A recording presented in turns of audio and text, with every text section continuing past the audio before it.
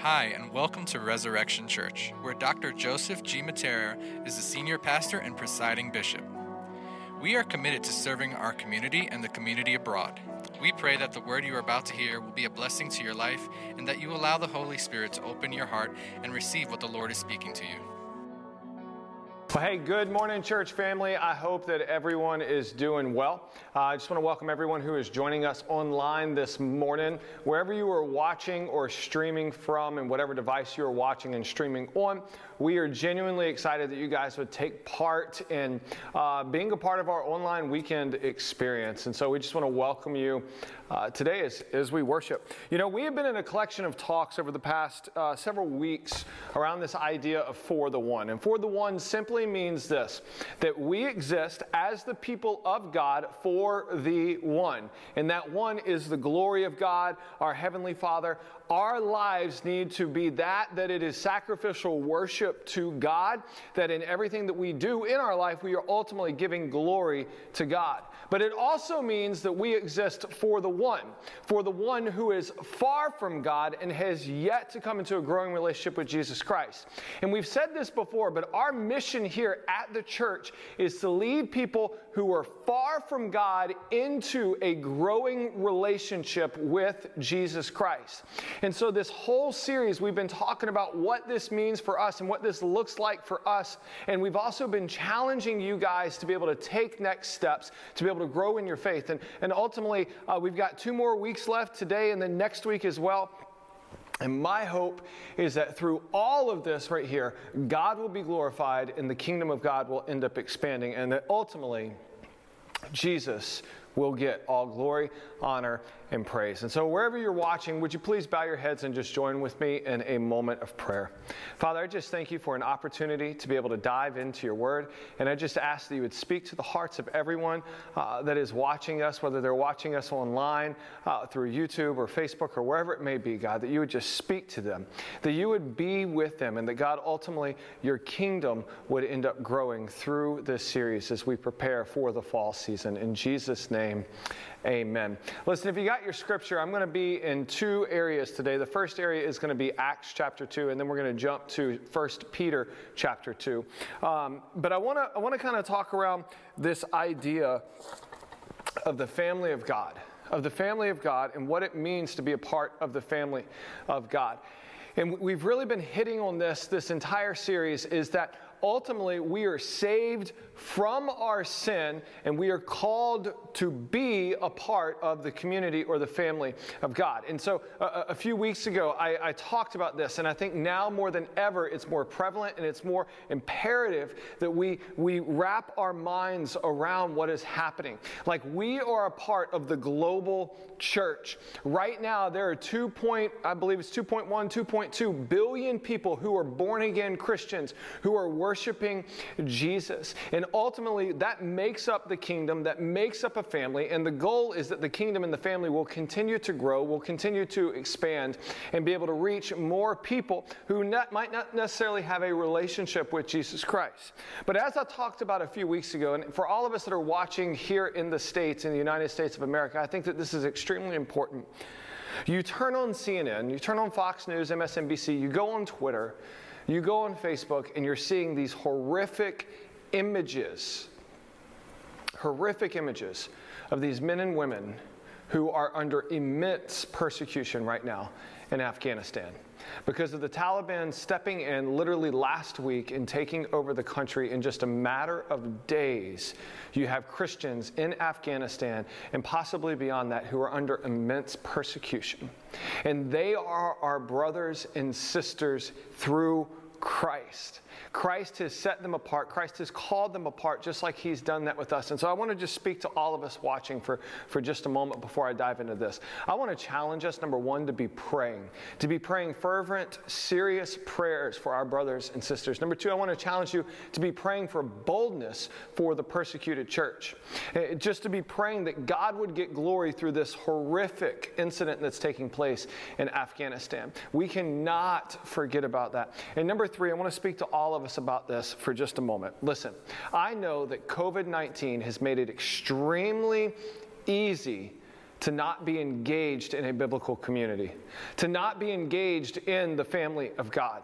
But right now, there are men and women who are in Afghanistan who are worshiping God in caves and in their basements and in underground, hiding out, that are saying that they are literally not going to stop meeting, even if that means their life. And so for all of us here in the States, I want to challenge us. I want us to really think about this.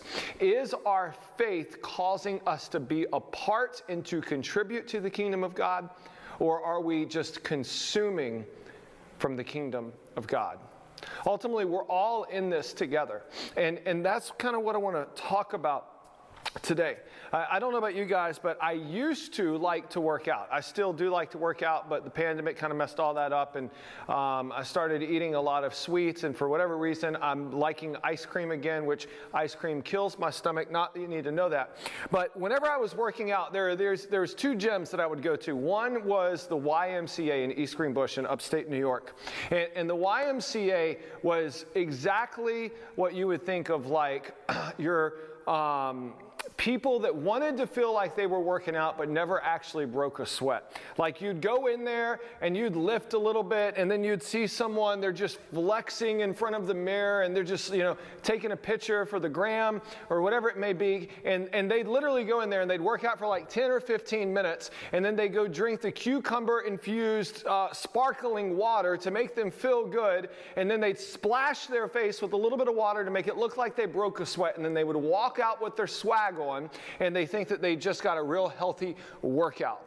And then there's this other gym that I visited in downtown Albany called Albany Strength and Fitness. And if you've ever been there, you know exactly what I'm talking about. See, this gym was a fraction of the cost to be able to get into it, but it was legitimately a box. You walked into this gym, there are people that are grunting and screaming and deadlifting hundreds of pounds. There's rap music or hardcore music blaring over the speaker, and everyone there has one mission, and that is to work their tail off to be able to get in shape or to be able to achieve whatever fitness goal there was. And so I look at this and I compare EGYMCA and then Albany Strength. And I look at these, and one is really attractive and nice on the outside, but it's not producing a lot of results. And then the other is grimy and nasty and stinky, and it smells like a high school football locker room, but the people that come out of that are seeing the results that they want in their life. Here's what I'm getting at. It is easy for us as the church to fall into the comfort category and to get our sparkling cucumber flavor infused water that we splash on our face to make our faith feel like we've actually done something, instead of to go into the house of God or to be with the people of God and to actually get to work and to do something. Are we the YMCA? Or are we the box gym where we're going to go in there and we're going to bust our tail, because the Church of Jesus Christ is called to be on mission, to live on mission, and ultimately to be in a community with one another?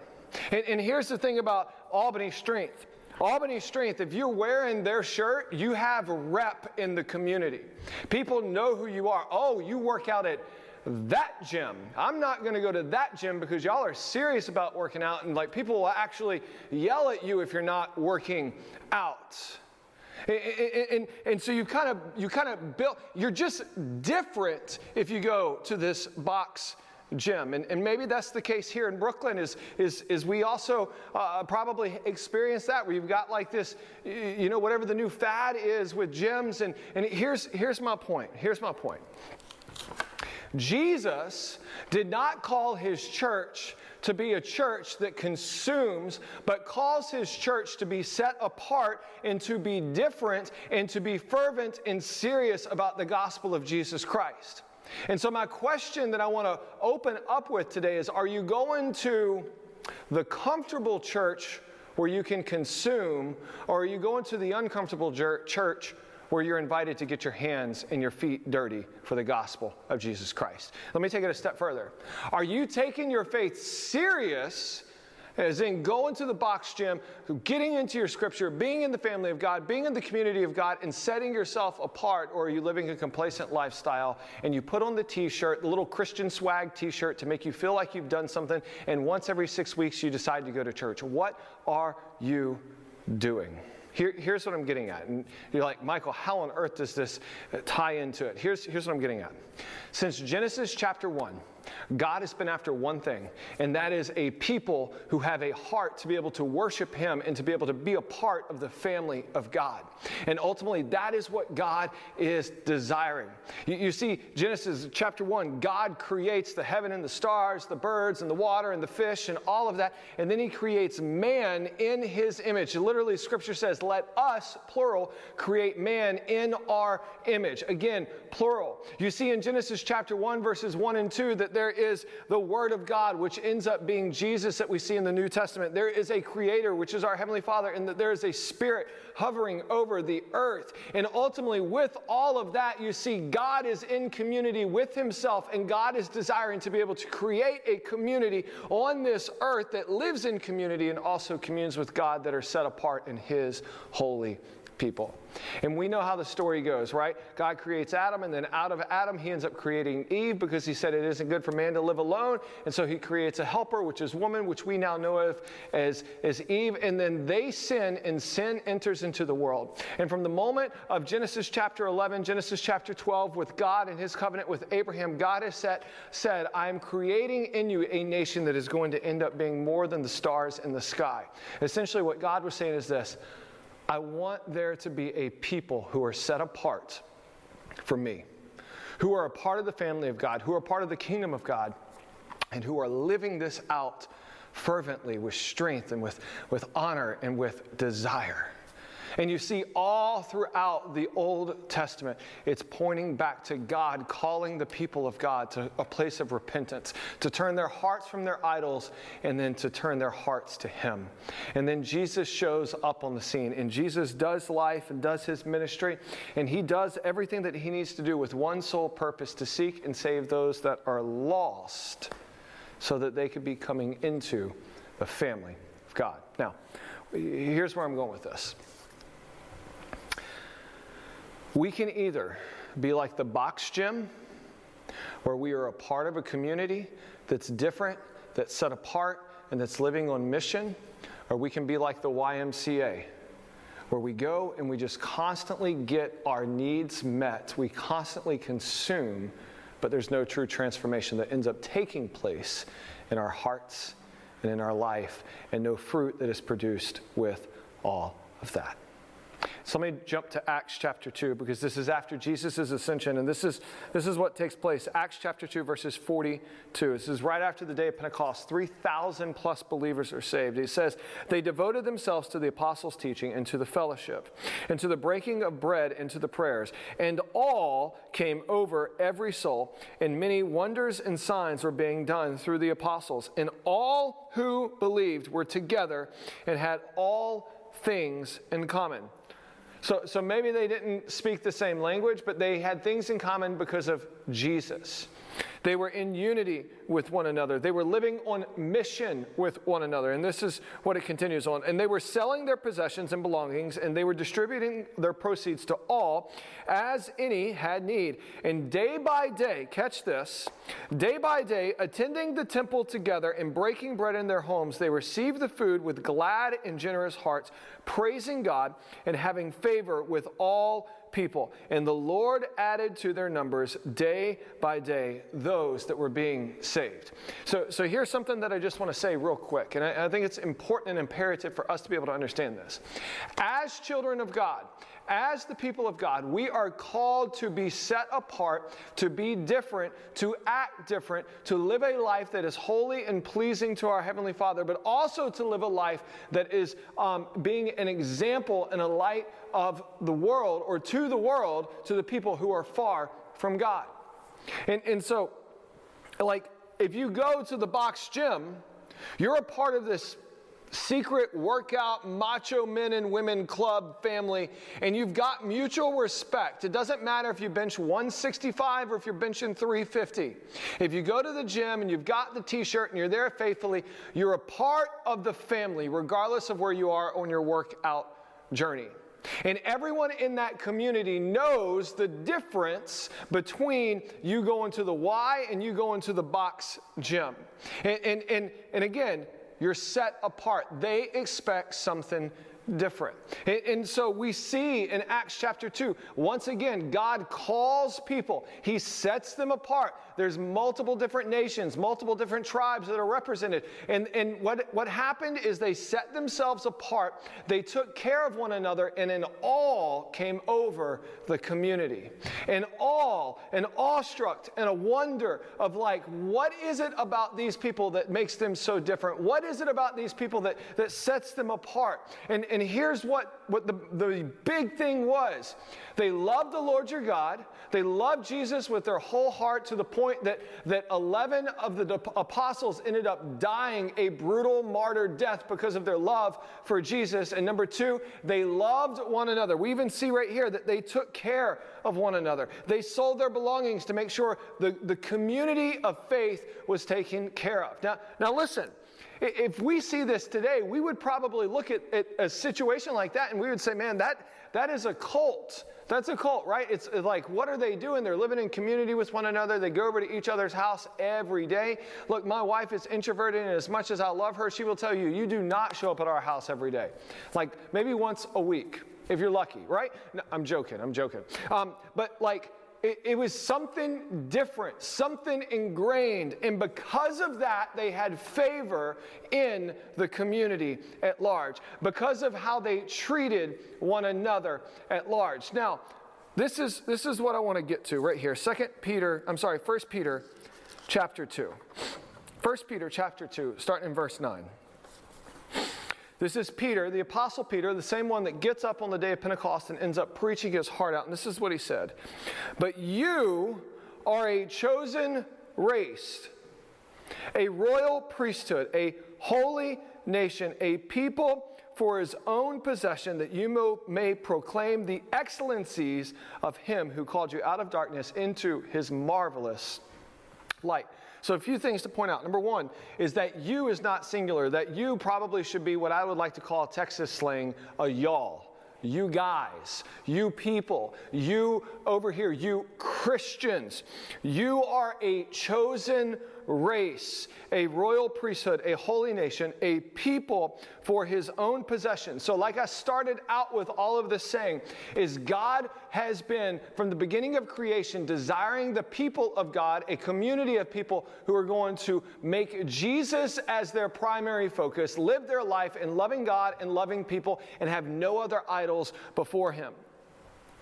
He says that you may proclaim the excellencies of him who called you out of darkness into his marvelous light. Meaning that you were once in darkness, in your sin, in your transgressions, in your shame, in your guilt, in your adultery, in your pornography addiction, in your addiction or whatever it may be, and you were stuck over here in the darkness, and by the grace of God, you have been called into the marvelous light, and the light of Christ ends up shining upon you, and all of the filthiness and the junk in your life is exposed, and at that moment, the grace of God came upon you, and you were set apart as a holy nation, as a royal priesthood, and as someone that is a part of the chosen race. And he did this so that he could be in community with you and have right relationship with you. And so, yes, we are different as Christians. Yes, we should love one another and love our friends and love our neighbors and love our enemies and love the politicians who we don't necessarily like or didn't even vote for. Yes, we are called to love the people that are persecuting other Christians.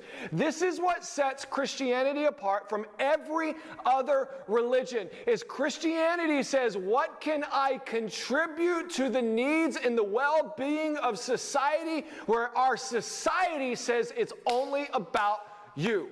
And so what happens is, and this is where I kind of want to start to land the plane, because today's all about the next generation. You're probably wondering, we haven't even talked about the next generation. Don't worry, I'm about to. Here's the thing.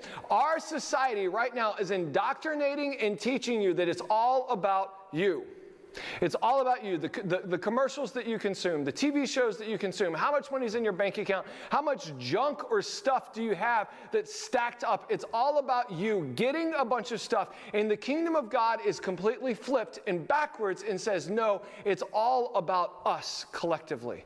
It's all about the kingdom of God. It's all about the advancement of the kingdom of God. And you and I, we each have a part and a role to play. But he says this in verse 10, once you were not a people, but now you are God's people. Once you have not received mercy, but now you have received mercy.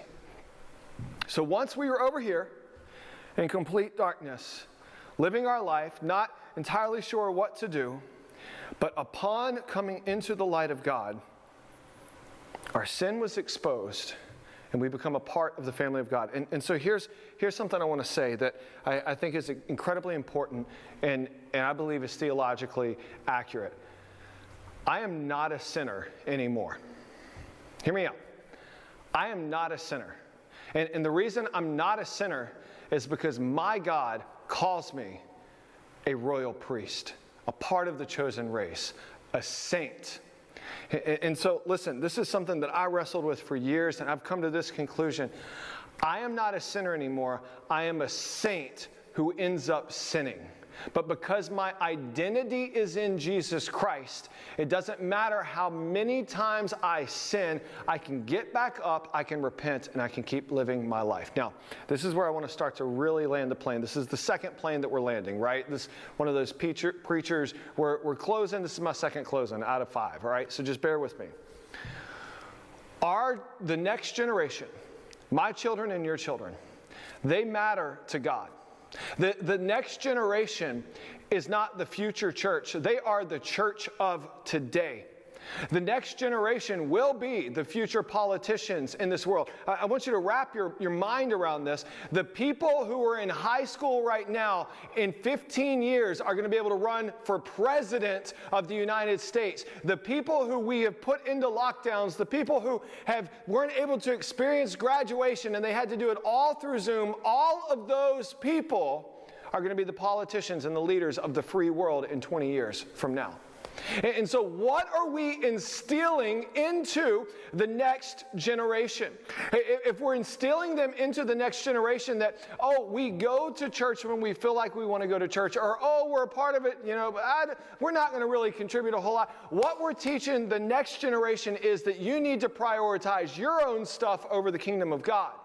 And what the kingdom of God says, if you're prioritizing anything over the kingdom of God, anything over the lordship of Jesus Christ, it's idolatry and it's a sin. But instead, we teach people, you got a soccer game, go to your soccer game, have fun. Don't trip. I know you do a lot of running. Good job, little Joe. Oh, you got T-ball? You got cheap? Okay. Look, I'm not bashing on sports. My son, he's involved in taekwondo.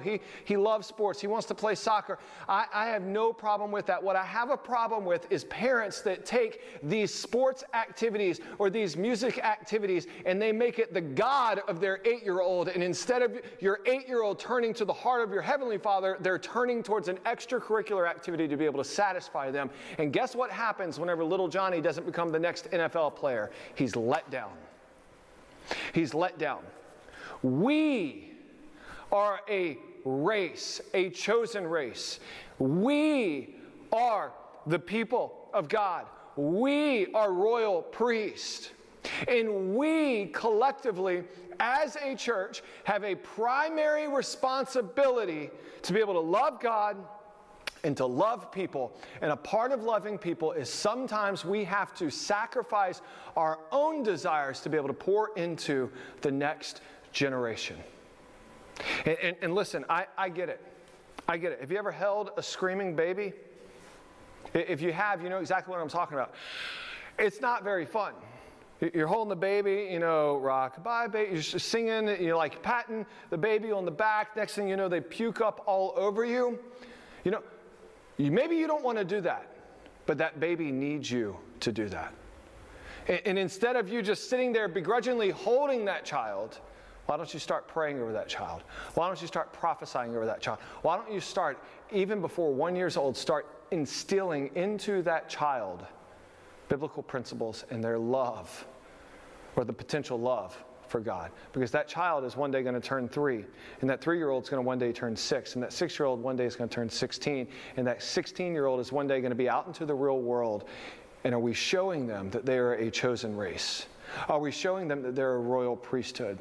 Are we showing them that the church is called to go to the box gym and to get sweaty and dirty and to live on mission? Or are we showing them that Christianity is all about drinking your infused, sparkling, cucumber-flavored water? What are we showing them? Because the kingdom of God comes by violence and force. And I'm not talking about like literal violence. I'm talking about spiritual warfare. Christianity today? I don't know. I don't know. I know right now we have a lot of people who call themselves Christians, and they have the T-shirt, but they're not willing to get dirty. They're not willing to raise up the next generation. They're not willing to be sacrificial in their life and to pour it all out. And right now, we have an opportunity as a church to invest into the next generation, to pour into the next generation, and to raise up young men and women who will become ferocious leaders for the kingdom of God. Why? Because we have been called into the marvelous light, set apart for Him. Let's pray. Father, I just thank you for an opportunity to be able to dive into your word, God. And I just ask that right now you would just speak to us. Father, I just ask that you would protect our brothers and sisters over in Afghanistan. Father, the people that are being persecuted right now as we speak, that you would just be with them. God, I just ask that as we continue on today, that your word would permeate our heart, speak to our heart, Father. I thank you for your grace, and I thank you that we are called to be set apart. It's in your Son's name we pray. Amen. Amen. We pray that you were blessed by this word. For more information about our church, please visit our website at resurrectionchurchofny.com or give us a call at 718-436-0242. And be sure to follow us on Instagram at ResChurchNYC. Take care and God bless.